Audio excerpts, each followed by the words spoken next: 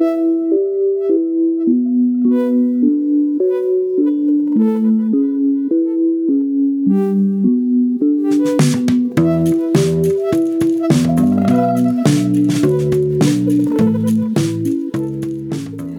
right, welcome back to the Peds Ortho podcast, brought to you by Posna. And we are joined today with a really special guest from Carolinas Medical Center in Charlotte. Brian Scannell is here with us tonight, and this is your co-host, Julia Sanders from Children's Hospital Colorado. And this is Craig Lauer from Vanderbilt in Nashville, also joining today. Well, thanks so much, Brian, for joining us. I know you were on spring break last week, so hopefully you're refreshed and ready to chat about some stuff. We do have a couple exciting updates that we wanted to let all of our listeners know about. We are going to be at Posna this year. We're going to be doing a live episode similar to sort of similar, sort of different from last year. But we are going to be there and be talking to some folks. And we'd welcome any ideas if you guys have suggestions about anything we should do at the annual meeting. But please look out for our little booth at the annual meeting, and we'll be excited to talk to anybody who wants to come over and get an autograph from Craig or Carter. Yeah, so, I'll sign your iPhone. I decided is a good thing to do right on the front screen. There you go. Maybe we'll get a bobblehead too. That'd be great. Yeah. Any tips on giveaways you guys are interested in? Because we're in the process of maybe getting some T-shirts or coffee mugs or who knows, whatever. Brian, what would you want as a Peds Ortho podcast giveaway? What would really get you going? I'm always up for a coffee mug, so I think that'd be a great way to head.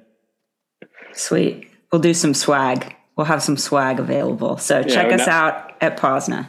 And we've done zero planning for this, full disclosure. This is just like, now that we've said it, we have to do it. So pressure's on for us, Julia. Yeah. Thanks everyone for holding us accountable. All right. So without further ado, we'll get into the main event here. So as I mentioned, Brian Scannell is here with us from Charlotte. And for those of you who don't know him, he is associate professor as well as associate program director.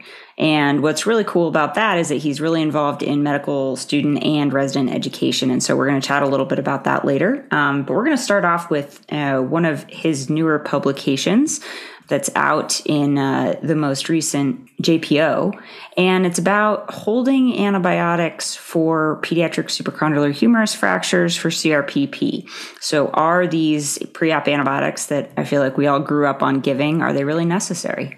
So Brian, tell us a little bit about how this came about and what you do, because that's really what I'm interested in after this paper. What do you do in your practice?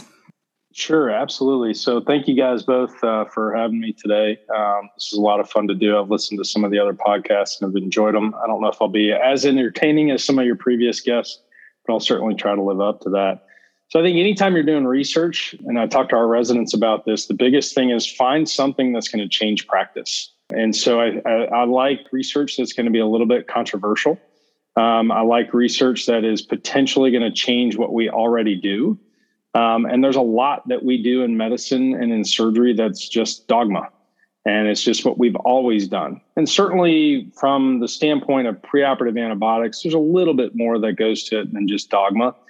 We do have SCIP guidelines that we follow, but a lot of that's for kind of major procedures. And what there's not a lot is sort of in the minor procedures. So close reduction, obviously, we're not using antibiotics when we're doing close reductions on kids under sedation or even in the OR setting. But for years, some of my partners had been using antibiotics on all their kids with supracondylars. And some of us had transitioned and morphed over time over the last kind of 6 years or so to not use them on every case.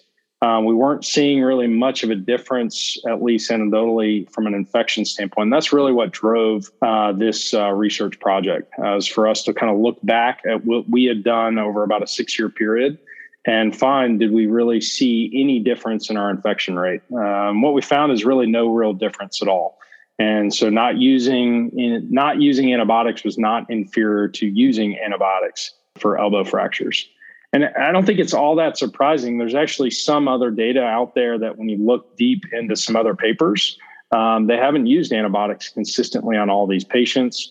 Other authors have kind of reported on using more of a semi-sterile technique. And so not even fully prepping out the arm with really no major rate of infection.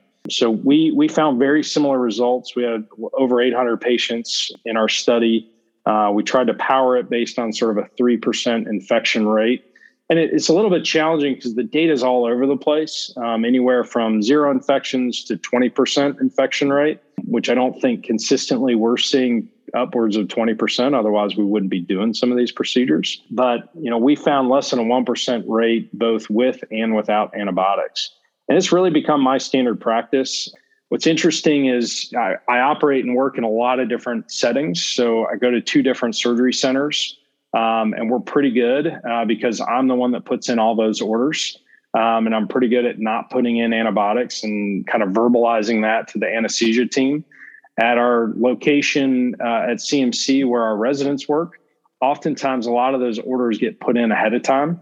And so that actually was kind of what we saw too during the study, is that probably more of those patients were being operated on at our main hospital. So I've definitely tried over time, and for my percutaneous procedures, I'm not using any antibiotics any longer. And that goes for elbow fractures. We've extrapolated, and there's some adult literature to support it too, but for closed reduction and pinning of distal radius fractures as well. I don't know. I can't say, I'm not going to speak for all five of us peds people here, but I think the majority of us are not routinely using antibiotics any longer.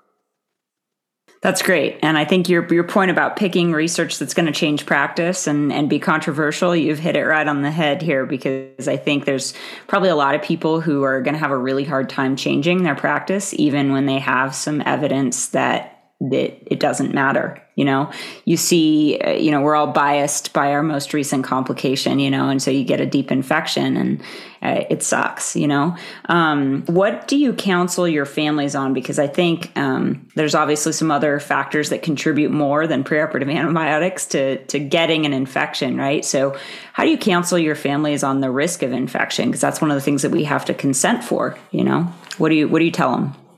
Yeah. So I think for supracondylers, I tell them it's a less than 1% risk. Now I've got data from our center to kind of support that.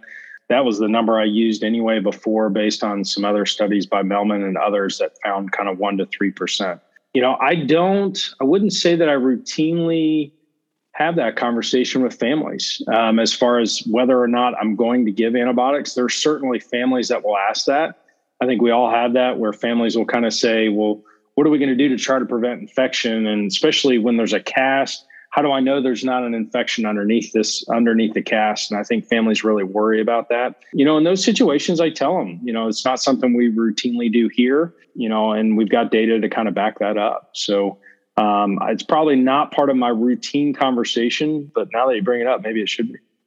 Definitely not suggesting that. More just, the bad infections that I've had have been kids who have jumped in a lake or gone in the ocean or whatever, and then come in, 4 days later with their cast soaking wet, growing all sorts of nasty stuff. And so I think the biggest counseling thing is, for me personally, is just, hey, the things that you can do to prevent infection, right? Keep the cast clean, don't put anything down it, and kind of not put the entire thing on the family for sure, but make sure that they understand that they're going to take a big part in preventing infection too.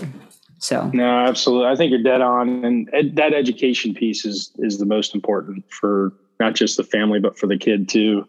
You're right. All of us have had those kids that have jumped in, whether it be lakes. I have one that I will remember because the pin sites looked terrible on a kid in a lower extremity that the mom said the cast smelled. So she put dishwashing soap all over it.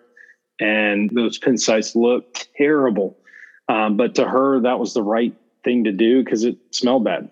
And she thought she was helping the kids. So I think, like you said, education is the most important thing. That was early in my practice, probably changed a little bit of how I talk and communicate with families with pins and casts in place. Absolutely.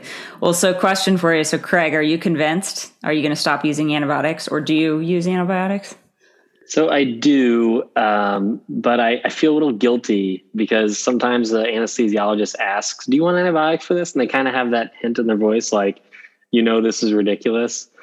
And it's still from my training because, I just haven't done a deep dive into the literature until just, this week, reading Brian's article and the ones before it to kind of convince myself that it's an okay thing.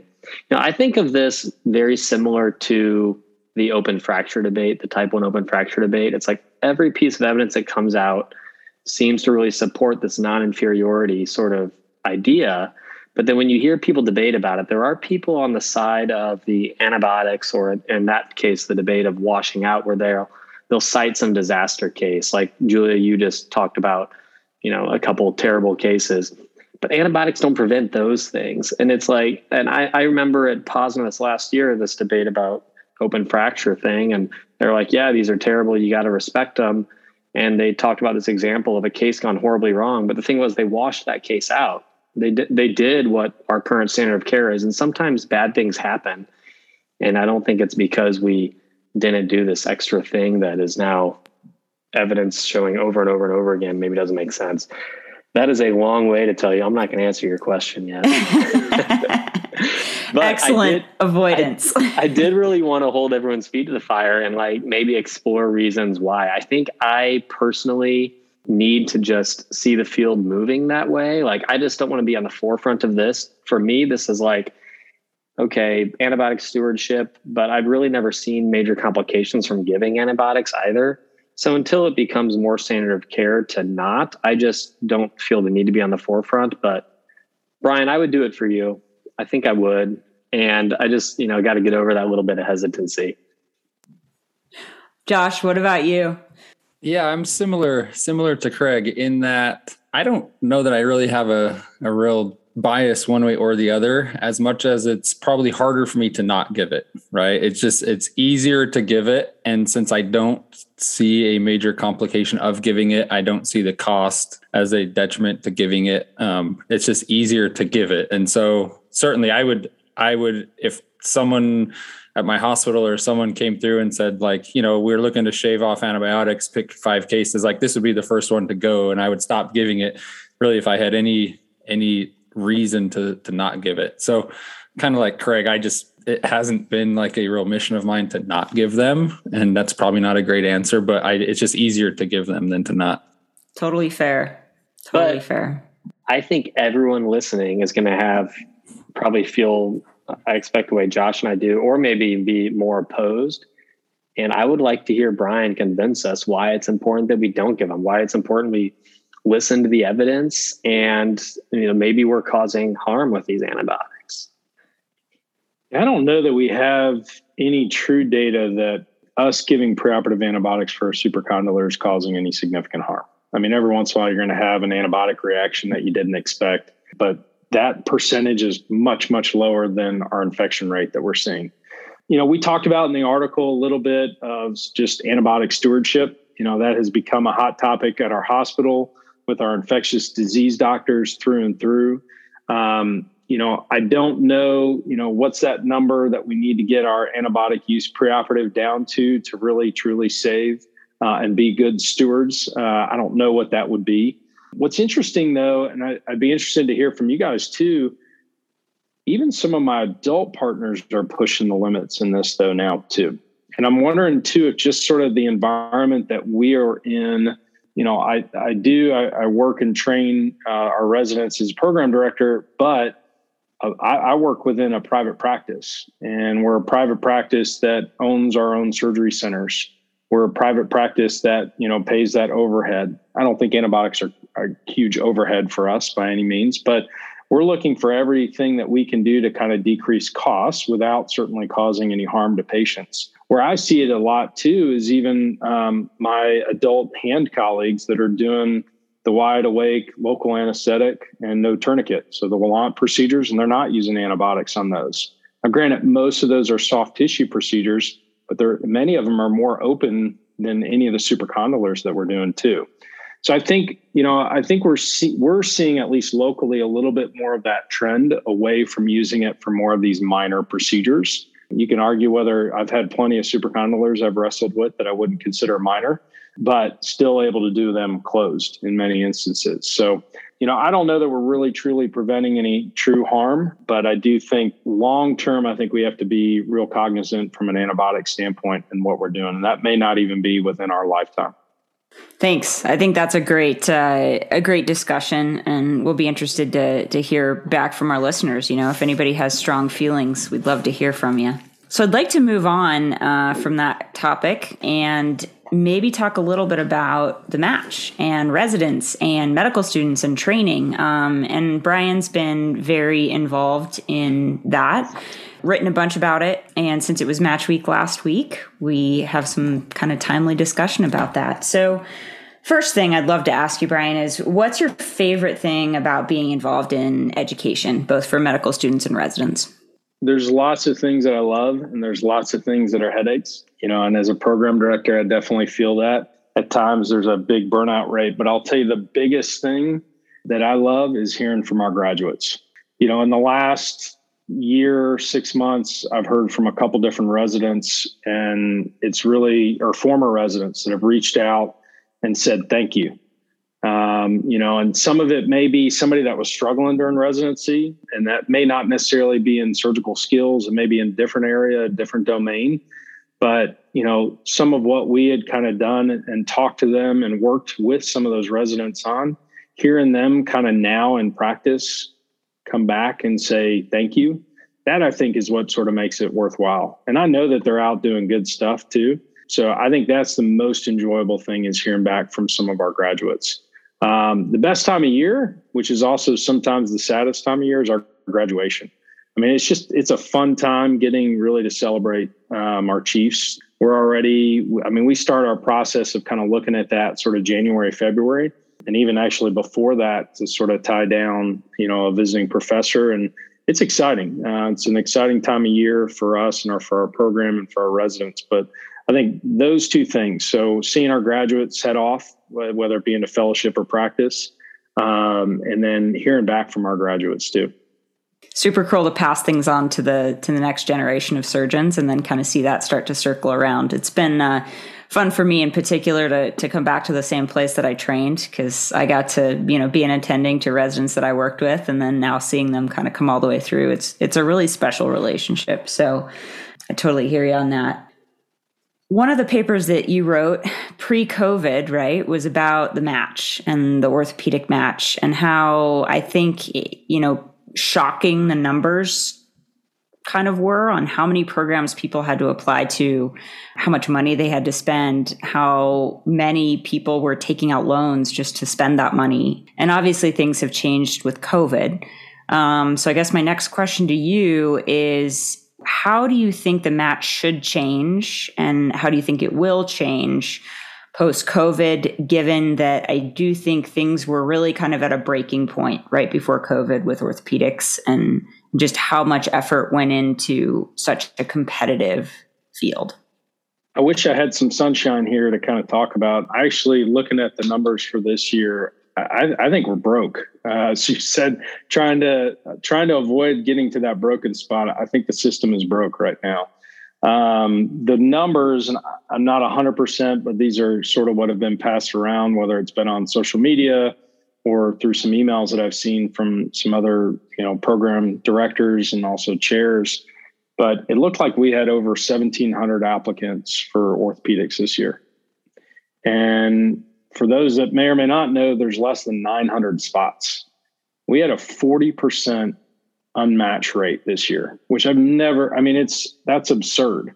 There are other specialties. And again, I can't verify all the numbers, but I know ER still had around 200 open spots for residency programs. So I think we're at a broken point. And I don't know that right now I have the answer. There's a lot that I can tell you. I've been fortunate to really work with some great people. Josh Pat, who is the program director before me here, who's vice chair of education. Tessa Balich, who's at University of Chicago. And Tessa's been leading up the CORD academic committee. And this is a priority right now for CORD of trying to figure this out. We are really looking at all different things from signaling, which other specialties have done. And for those that don't know what signaling is, it's basically almost like The Bachelor, where you reach out with a rose and say, you're one of my programs that I'm interested in, to really allow students to kind of show that I'm more interested in certain programs compared to others. We've flirted with, caps on number of programs people can apply to. It's challenging for me. We had over 1,200 applicants, which is up by 200 in the last 3 years. So it's challenging for me to kind of go through and find the right people. There's so many great people that are out there, but to get that 1,200 down to interview 80 to then match 5 is really, really challenging from a program director standpoint. And then the other gloom on top of that is step 1 is now going to pass fail. And so step 1 historically, and we talked about it in our paper too, was over 80% of program directors use step 1 in some form or fashion as sort of a screen. And I'll fully admit that we have used it as a screen. However, I look and we interview and we have matched people below that screening number before. So there has to be something else that people have kind of reached out or rotated with us, or there's some communication from some of their advocates or sponsors. But I think the pass fail for step 1 is just going to make things more challenging. I see more people. This is a great field, not just peds ortho, but orthopedics in general. And I see more people wanting to go into ortho. And think back to med school too. How many friends did you hear say, well, I didn't do as well in step 1, so I'm just not going to even go for ortho anymore. I knew a number of people that fell into that. I might have even personally fallen into that with my step 1 score. So I'm optimistic that we have good people that are really working to try to fix this broken system. But I think this year was even further broken than it has been in the past. And I'm seeing it with some outstanding students that were ranked really highly at our program too, that ended up not matching. And, we're seeing some really good people.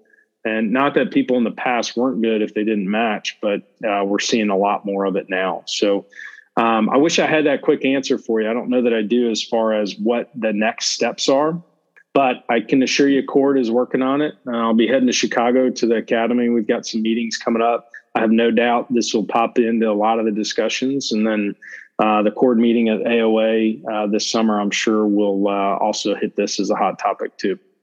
Well, I appreciate you being involved and all the people that are involved in that, because I agree with you. It's really hard to watch students that would be great and they don't match. And that's a really, really challenging thing. And I think it's also hard to see people who have gone through the process multiple times not match.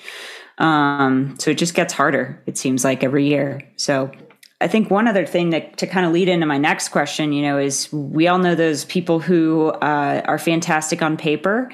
And, you think they're going to be great, and then they struggle some during residency in one way or another, whether it be surgical skills or time management or test taking or whatever it is, right? So what do you do in your program, Brian, to really facilitate residents being successful, whether they have challenges in certain areas or not? How do you get people through the system and turn out happy, successful surgeons? Well, I don't guarantee happiness in our program, but we try to make it that way. Yeah, I appreciate you asking about it. This has really been a passion of mine over the last number of years. We have really utilized our clinical competency committee, which meets semi-annually, to really spend a lot of time sitting down and talking about each of our residents. We have used that then when we've sort of identified problems for especially younger residents, because what we want to do is we want to identify these issues early on in residency so that we can help them. And so what we've done for some that are struggling is creating either more of a mentorship type program. And depending on what that issue will be, sometimes we'll pair them with a faculty, or sometimes we'll pair them with a senior resident if it's a junior resident. And I try to be real specific with who I'm pairing them with, depending on what the issue is, so that they can really focus. So if it's a resident, just as an example, who's really struggling with just the presentation of patients at morning checkout and it's nerves. And so what I want to do is get somebody that does that well, pair them up, make sure that they're going through things, repeating it over and over to make sure that they're comfortable with things for checkout, and making sure that they're being thorough with their checkout too.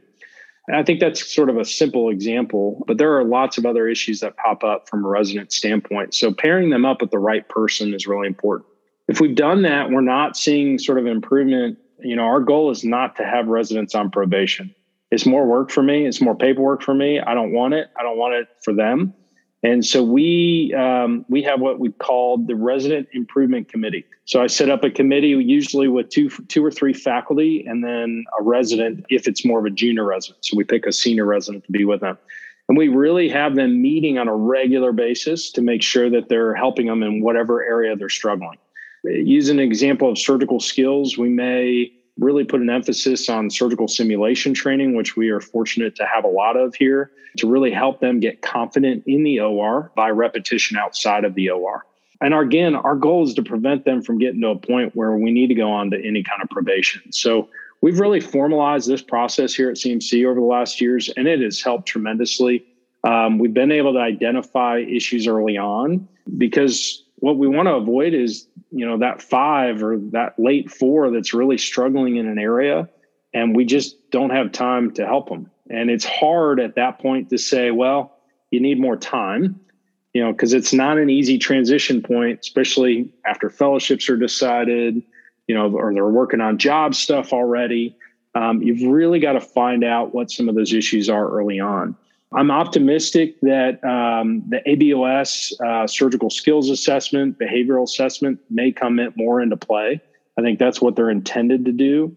I've been utilizing our 360 evals through the ABOS, and I've seen some really enlightening things, especially on the peer evals. We've always done peer evals, but I think the residents see the ABOS one as being maybe a little bit more confidential and secure. So I'm seeing more true and honest comments from people compared to probably what we saw in previous years. So we have to use that, just like we get, patient reviews or reviews from our own partners, whether that just be a side comment or what, but we've got to use those comments to make ourselves better. And I think we're, at least from a program director standpoint, we have more tools now. It's a matter of utilizing those tools for some of that resident improvement. I remember, even when I was a resident, we aren't that old, but I always felt like I was trying to hide my weaknesses.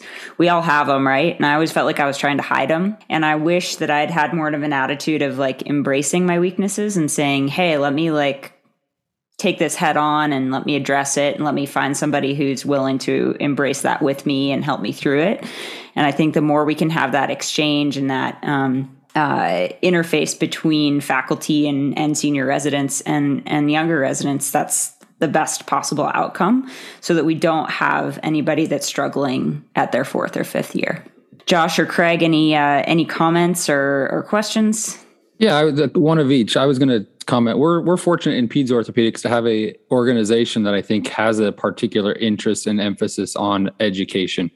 POSNA does a great job of, building repositories of videos and educational stuff in ways that not only residents can get on and learn from, but also programs can use to grow and develop. We had Dr. Noonan on a couple months ago, and he talked about some of the changes within POSNA and J-POSNA and things. And they're doing a special edition here in the summer, which is really going to be focused on simulation that programs around the country have made to help residents learn and educate. And really the emphasis of it will be on how you can watch this simulation and learn how to set it up for your own program, right? And so things like that are coming from our organization, I think are also a helpful way for individual residents, but also then program chairs and directors to be able to kind of build education into their curriculum better. Brian, my question for you is, as someone who thinks about education, what are your thoughts quickly on time-based education versus various different thresholds that people have proposed or presented as to when someone should be deemed ready to graduate their training? The point I would be most sad about is I would definitely have some residents that would be done early, and I would miss having them during their chief year in a more competency-based. We have a number of residents that would probably finish easily in 4 years, and I'm sure you guys do at each of your respective programs, and those residents come to mind immediately. And I have a few that, I think have needed or will need some extra time too. We've tried to make it a little bit of a combination of both, trying to not make it such a stigma that if more time is needed, that it's okay to take it. The hard piece of that is the financial side. because that's another year. And most institutions, your GME doesn't cover that. We are fortunate that we have a department that will do that, because we want our residents to be successful, and I want them when they graduate to be as good as they can be, and as good as we feel that they need to be a competent orthopedic surgeon. I think that we will probably over years transition to a little bit more competency based.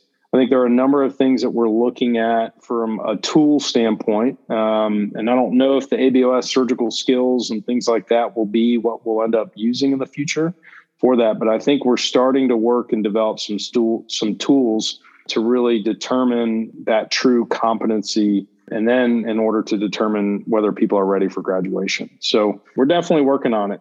Your comments about the surgical simulation, it's now become a mainstay for all of our residents, and it will continue to be too. So I think that's going to be another assessment tool that we can do. What we don't have, at least universally, we don't have simulation-based assessments in sort of each and every area. My hand colleagues here, by utilizing like an O-score type assessment tool, and do every month simulation with our residents where they're going through a carpal tunnel, a distal radius, and a trigger finger, and literally scoring them on how they are doing. And I think that's what we're going to get to a little bit more across kind of all of our specialties, whether it's peds ortho, whether it's trauma, adult recon, whatever it may be. I think that's kind of the direction that we're sort of heading a little bit. Hey, Brian, it's Craig. I just wanted to kind of get back to the first thing we were talking about in terms of selecting students and, the board scores going to pass fail and the difficulty in this. Question that came to mind for me, and I always wonder, is what factor or piece of an applicant's CV or experiences do you think is most predictive of their success as a resident? And I know success as a resident is very difficult to define, but let's maybe define it as the ones who, if it were competency based, would be done early. Lots of people have tried to figure out what that magic piece is. I mean, I think, like you said, Craig, I think all of us have probably those residents that come to mind, that there are some certain key things that we remember of them from before they mastered our programs. I think the one thing that I have noticed, where residents may struggle is when they haven't been in sort of a team format. So that is definitely, it doesn't have to be sports, but it's something that you are working in a group and working with others. And that's not, for our residents, it's not just working with each other. It's being in practice like we are now, and being able to run our OR and working with our team in the OR, working with our team in clinic. So I think that aspect of it are certainly the ones that seem to be the most successful. The other piece that I would kind of say, and this is probably a little bit harder to kind of tease out, I think, from interviews or just even from the application, but the residents that just get after it seem to do the best. And the ones that are sitting a little bit more on the sideline, I mean, that makes sense, right? I don't know that it's a profound statement that I'm making there, but the ones that seem a little bit hungrier, and that's not something that you're going to see on an application, but I do see that once they get here. So I think before, I'm looking for sort of that team environment, something that they're passionate about, something that they've done and put a lot of time and effort into. And then when they get here, I want to see that they're hungry. And if they're not, I got to try to make them hungry. Both those things just resonated so much with me and the people that I was thinking of. So I'm 100% on board. I wish they could just grade themselves accurately beforehand to make it easy on us to identify those things. Yeah, it would be easy. It would be easier. But it's going to get more challenging, and not in a good way either. I mean, with step one, I don't think step one is not the best test. I mean, there are way better tests to know whether somebody's going to be good at what we do, but it's what we've used. A lot of medical schools are now pass-fail. There is not much on a CV other than research that is differentiating people. And I think you probably saw it too on some social media this week of a lot of discussion of, does everybody need to do a research year now? That should not be the case. But that's the bucket that I think people are looking to fill, because the other buckets are becoming, everybody's already got that bucket covered with a pass-fail score of pass. So the other piece that I think the system, to kind of get back to what Julia was getting at earlier, that I think the system is affecting is those students that early on may not find those advocates or may not even know that they're interested in orthopedics, and they're coming to it late. And you can see that in some of the applications on some good people, but they just don't have some of those relationships with some of the faculty at your institutions that, sets them apart, because they haven't sort of worked and done research for 4 years or 3.5 years by the time they're applying. And so I think we're going to hurt more of those applicants too in the future with the current system. And I want to get away from that. I'm just not sure the best way to do that yet. Yeah, totally agree. It's like how when we were admitting people for medical school, you're almost more interested in the people who majored in humanities as opposed to biosciences, right? It's just more diverse. And, the people that come in not knowing they want to do orthopedics initially, sometimes there's just a better perspective and more to offer. And I do think the current system's kind of shutting them out.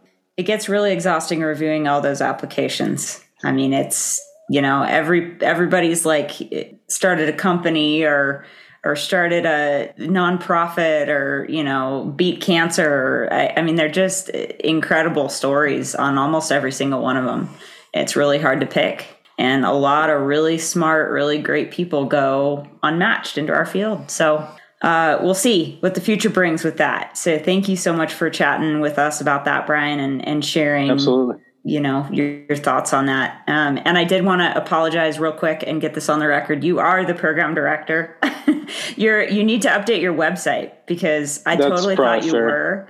And then I looked, and the Ortho Carolina website still says you're the associate program director. So I apologize for that, but get your IT people on there. Not offended at all. Cool. Well, Craig and Josh, do you guys want to move into a little bit of a lightning round? Yes, we do. Josh, who do you want to go first? The silence and the finger means me. Yeah, you have the basic science one, so I'll warm them up a little bit. All right, study number 1. So this is called Factors Affecting Slip Progression After In Situ Screw Fixation of Stable Slipped Capitofemoral Epiphysis. So this is out of the Utah group. It's a retrospective review, but really well done from a statistical standpoint. And they're essentially looking at the in situ stable slips, in situ pin stable slips, and they defined failure as progression or worsening of the Southwick angle of 10 or more degrees, or perceived symptoms related to that, not impingement or skiffy deformity, but related to progression that required a revision. And so there were 93 patients, 108 slips. They had 15 failures total. And I'm just going to skip to the results and ask you guys this question. So I'm going to give you the factors that were significant in our model, but I want you to tell me which one you thought was the most important. So the initial number of threads crossing the physis was significant. More threads, less slipping. Severity, and in this case, it was mild slips were actually more likely to progress. Male sex more likely to progress. And using a partially threaded instead of a fully threaded screw was more likely to progress. So which of those factors do you think had the biggest influence on progression? They did odds ratios after those came up in the model. Julia, you read it, right? But maybe not in that detail. I did read it, but I didn't read it in that much detail. And I'm just going to... fair game. Yeah, I am fair game. I think my guess is threads crossing. And I can't really tell you why. I just think that, I see a lot of these where you're like stoked to get 3 threads across, right? Because it's such a terrible angle and you're like, okay. So I would hope that the more threads across we get, the better, but I could be wrong. Yeah, I was going to go the same. I was going to go threads across. It's got to be threads across, because that's what got beat into us during residency. And that was based off of, I think the Carney study, they cite that a lot. And that was the biggest effect here. If they only had 2 threads across, they essentially all failed, or only 20% did okay. 76% success if you had 3 threads across. The number that we were probably all taught was 5, but this paper came up with 4. They said if you have 4 across, at least in their study, 100% of them stayed stable. And so they kind of set that as a new threshold. It was funny. Age was a factor, but then when they ran the multivariate, it ended up just being the threads. And the idea is that, age probably is reflective of smaller epiphyseal real estate. And so you get less threads there, and it has really maybe not as much to do with the age and the time that you have to slip again, but more so just the limits the threads you get across. So I thought that was interesting. The other thing I thought was interesting was the fully threaded versus partially threaded screw. Hazard ratio of 6.8 times more likely to fail with a partially threaded screw than a fully threaded. And I don't think that has been discussed a lot. And so I think that would be practice changing potentially for people that use partially threaded screws. Anyone you regularly use partially threaded? I've historically used fully threaded, but I have used the Skiffy screw, not the lengthening one we've talked about before, but another company that makes one that, to me, the benefit of it is it has a capturing extraction mechanism, which is really the only benefit, just because I've had a fair number of these struggling to get out when they're all healed and dense as can be. So, which that's a partially threaded screw. However, the diameter of the shank is the same diameter of the threads. And so it's really meant for ease of removal. That's kind of really the manufacturing behind it. Yeah, I'm thinking it has to do with toggle and metaphysis, so that might address it. But interesting point. All right, second one is getting at observation versus cast treatment for toddlers' fractures. This is from the group at Seattle Children's. And they had 44 patients. They attempted to randomize, but preference was too strong. And so a majority of the patients in the study were in the preference arm. Sound familiar, Josh Holt? And so my question for you guys is, I think we all know that toddlers' fractures are going to do well. My question for you is, which did the patients or the parents prefer when it was all said and done? Did they want to have a cast for 4 weeks, long leg cast, or did they like being observed? I don't know this study, but I can tell you, I cannot freaking get anyone to not put a cast on their kid. I try desperately to not cast these, and I've probably been failed at 20 or more of them where I have not been able to talk into someone not wearing a cast. Brian, how about you? Yeah, so this article seems to kind of back up what I've been doing a little bit, maybe without the evidence behind it, but I've always seen these as like the buccal fracture of the distal radius. And I've kind of seen this as sort of a one and done, but Josh is right. Sometimes we spend more time convincing the family that they don't need anything. I tend to not treat these in a cast, that if it's truly a non-displaced toddler's type fracture, I prefer no cast. And if they need something, we have these little Wee Walker boots. I'll put them in a Wee Walker and tell them to wear it for a week or two. And then they'll start walking when you take it off after that. Julia, what do you think? What do the parents prefer? I'm in the same boat. I just can't convince people not to put a cast on. And I think the boot's a really good way to go because it provides something. But, then you have the parents that are just like, well, but the fracture's above the boot. And, and you're like, well, yeah, maybe. So I think the conversation with the parents is the hardest. And oftentimes, these are, if they're willing to deal with the cast, then I just give in. Yeah, I think that's fair. I think we're all jaded by that distal radius buckle study we reviewed a couple episodes ago, where even though they found out it cost more, they still wanted the cast. So interestingly, in this study, 70 to 80% of the parents who got the cast said they would choose that again. 95% of the parents that did observation said they would choose it again. Again, it wasn't randomized, so there's probably some biases in there, but the parents that got observation were pretty happy with it. And I actually think the difference might be the fact that because they were studying them, they saw them back at 4 weeks and 8 weeks. I think when I offer observation, I'm offering to the family, listen, this means you don't have to come back. I think not all families see that as a plus. Some families want to come back and they want to get irradiated and they want you to tell them that everything is fine. And maybe this got around that because they did take x-rays at 4 weeks to prove everything was fine. And as a side note, this study is now the largest study published that talks about just observing these and not giving an immobilization. So it's at least some data to back up what all of us have tried convincing our patients of. So there you go. Everybody out there listening, it's okay. It's okay to just not do anything. Let us know if you come up with any ways to convince parents that that's okay.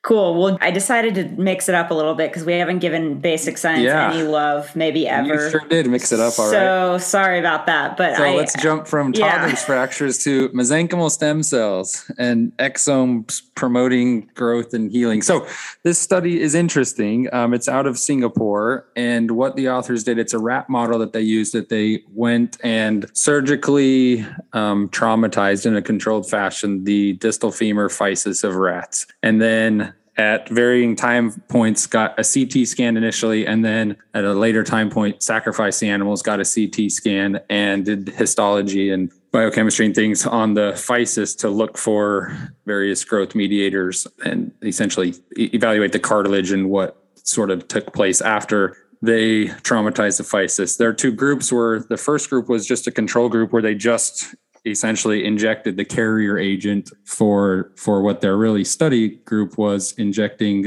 mesenchymal stem cell exomes, which essentially are stem cells that then can differentiate and become cartilaginous cells. They can become osseous cells, osteoblasts, but essentially looking to see what happens to growth and what happens to the histology of physeal injuries.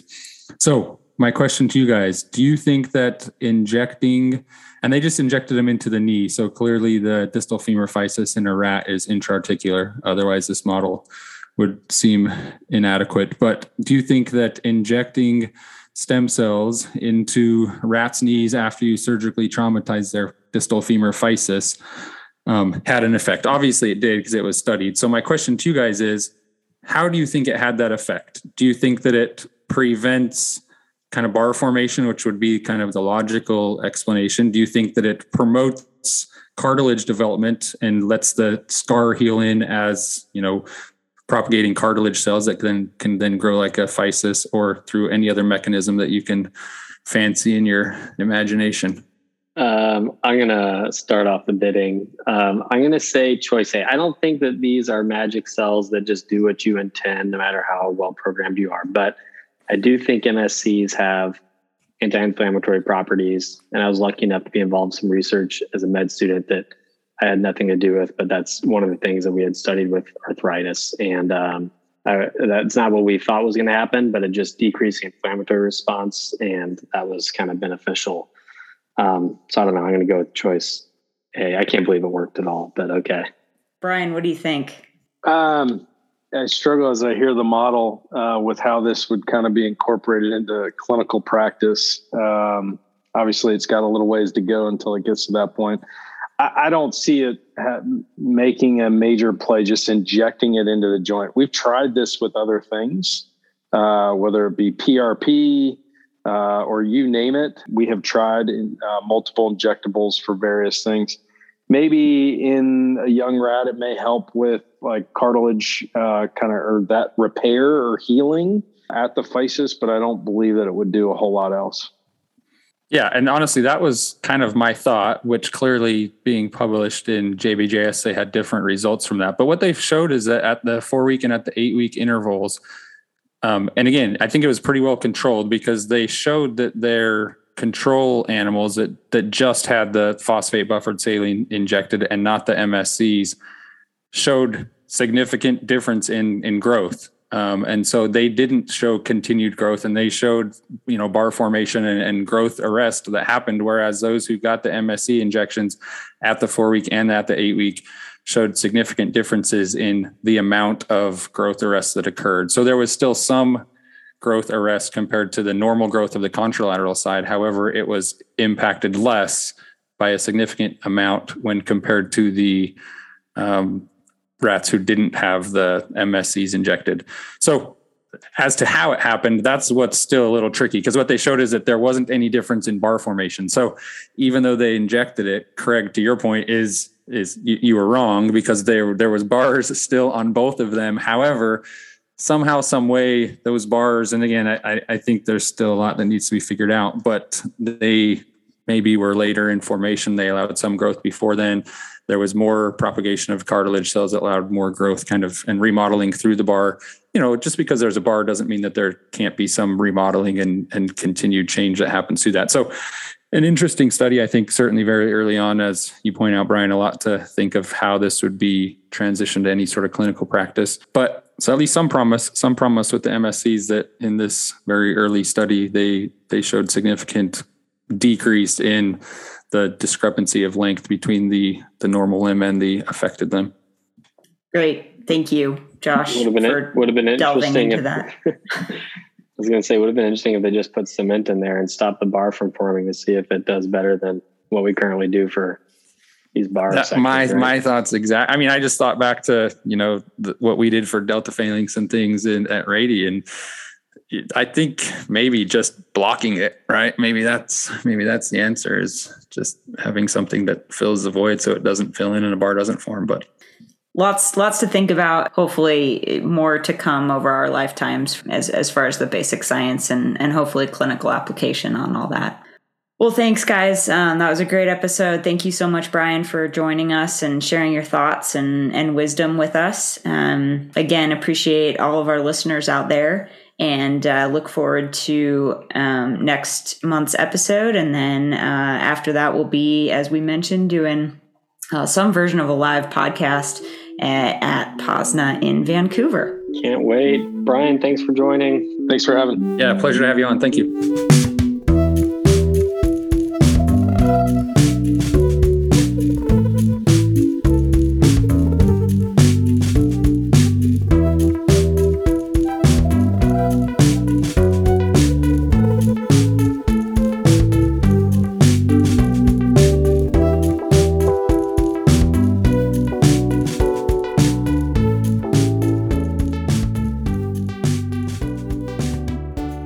I'd like to well, thank you, guys. Where Josh tells me I'm wrong. Yeah. That was so harsh. Just had to make sure everyone was clear. Everyone was well aware. Keep 50-50 chance.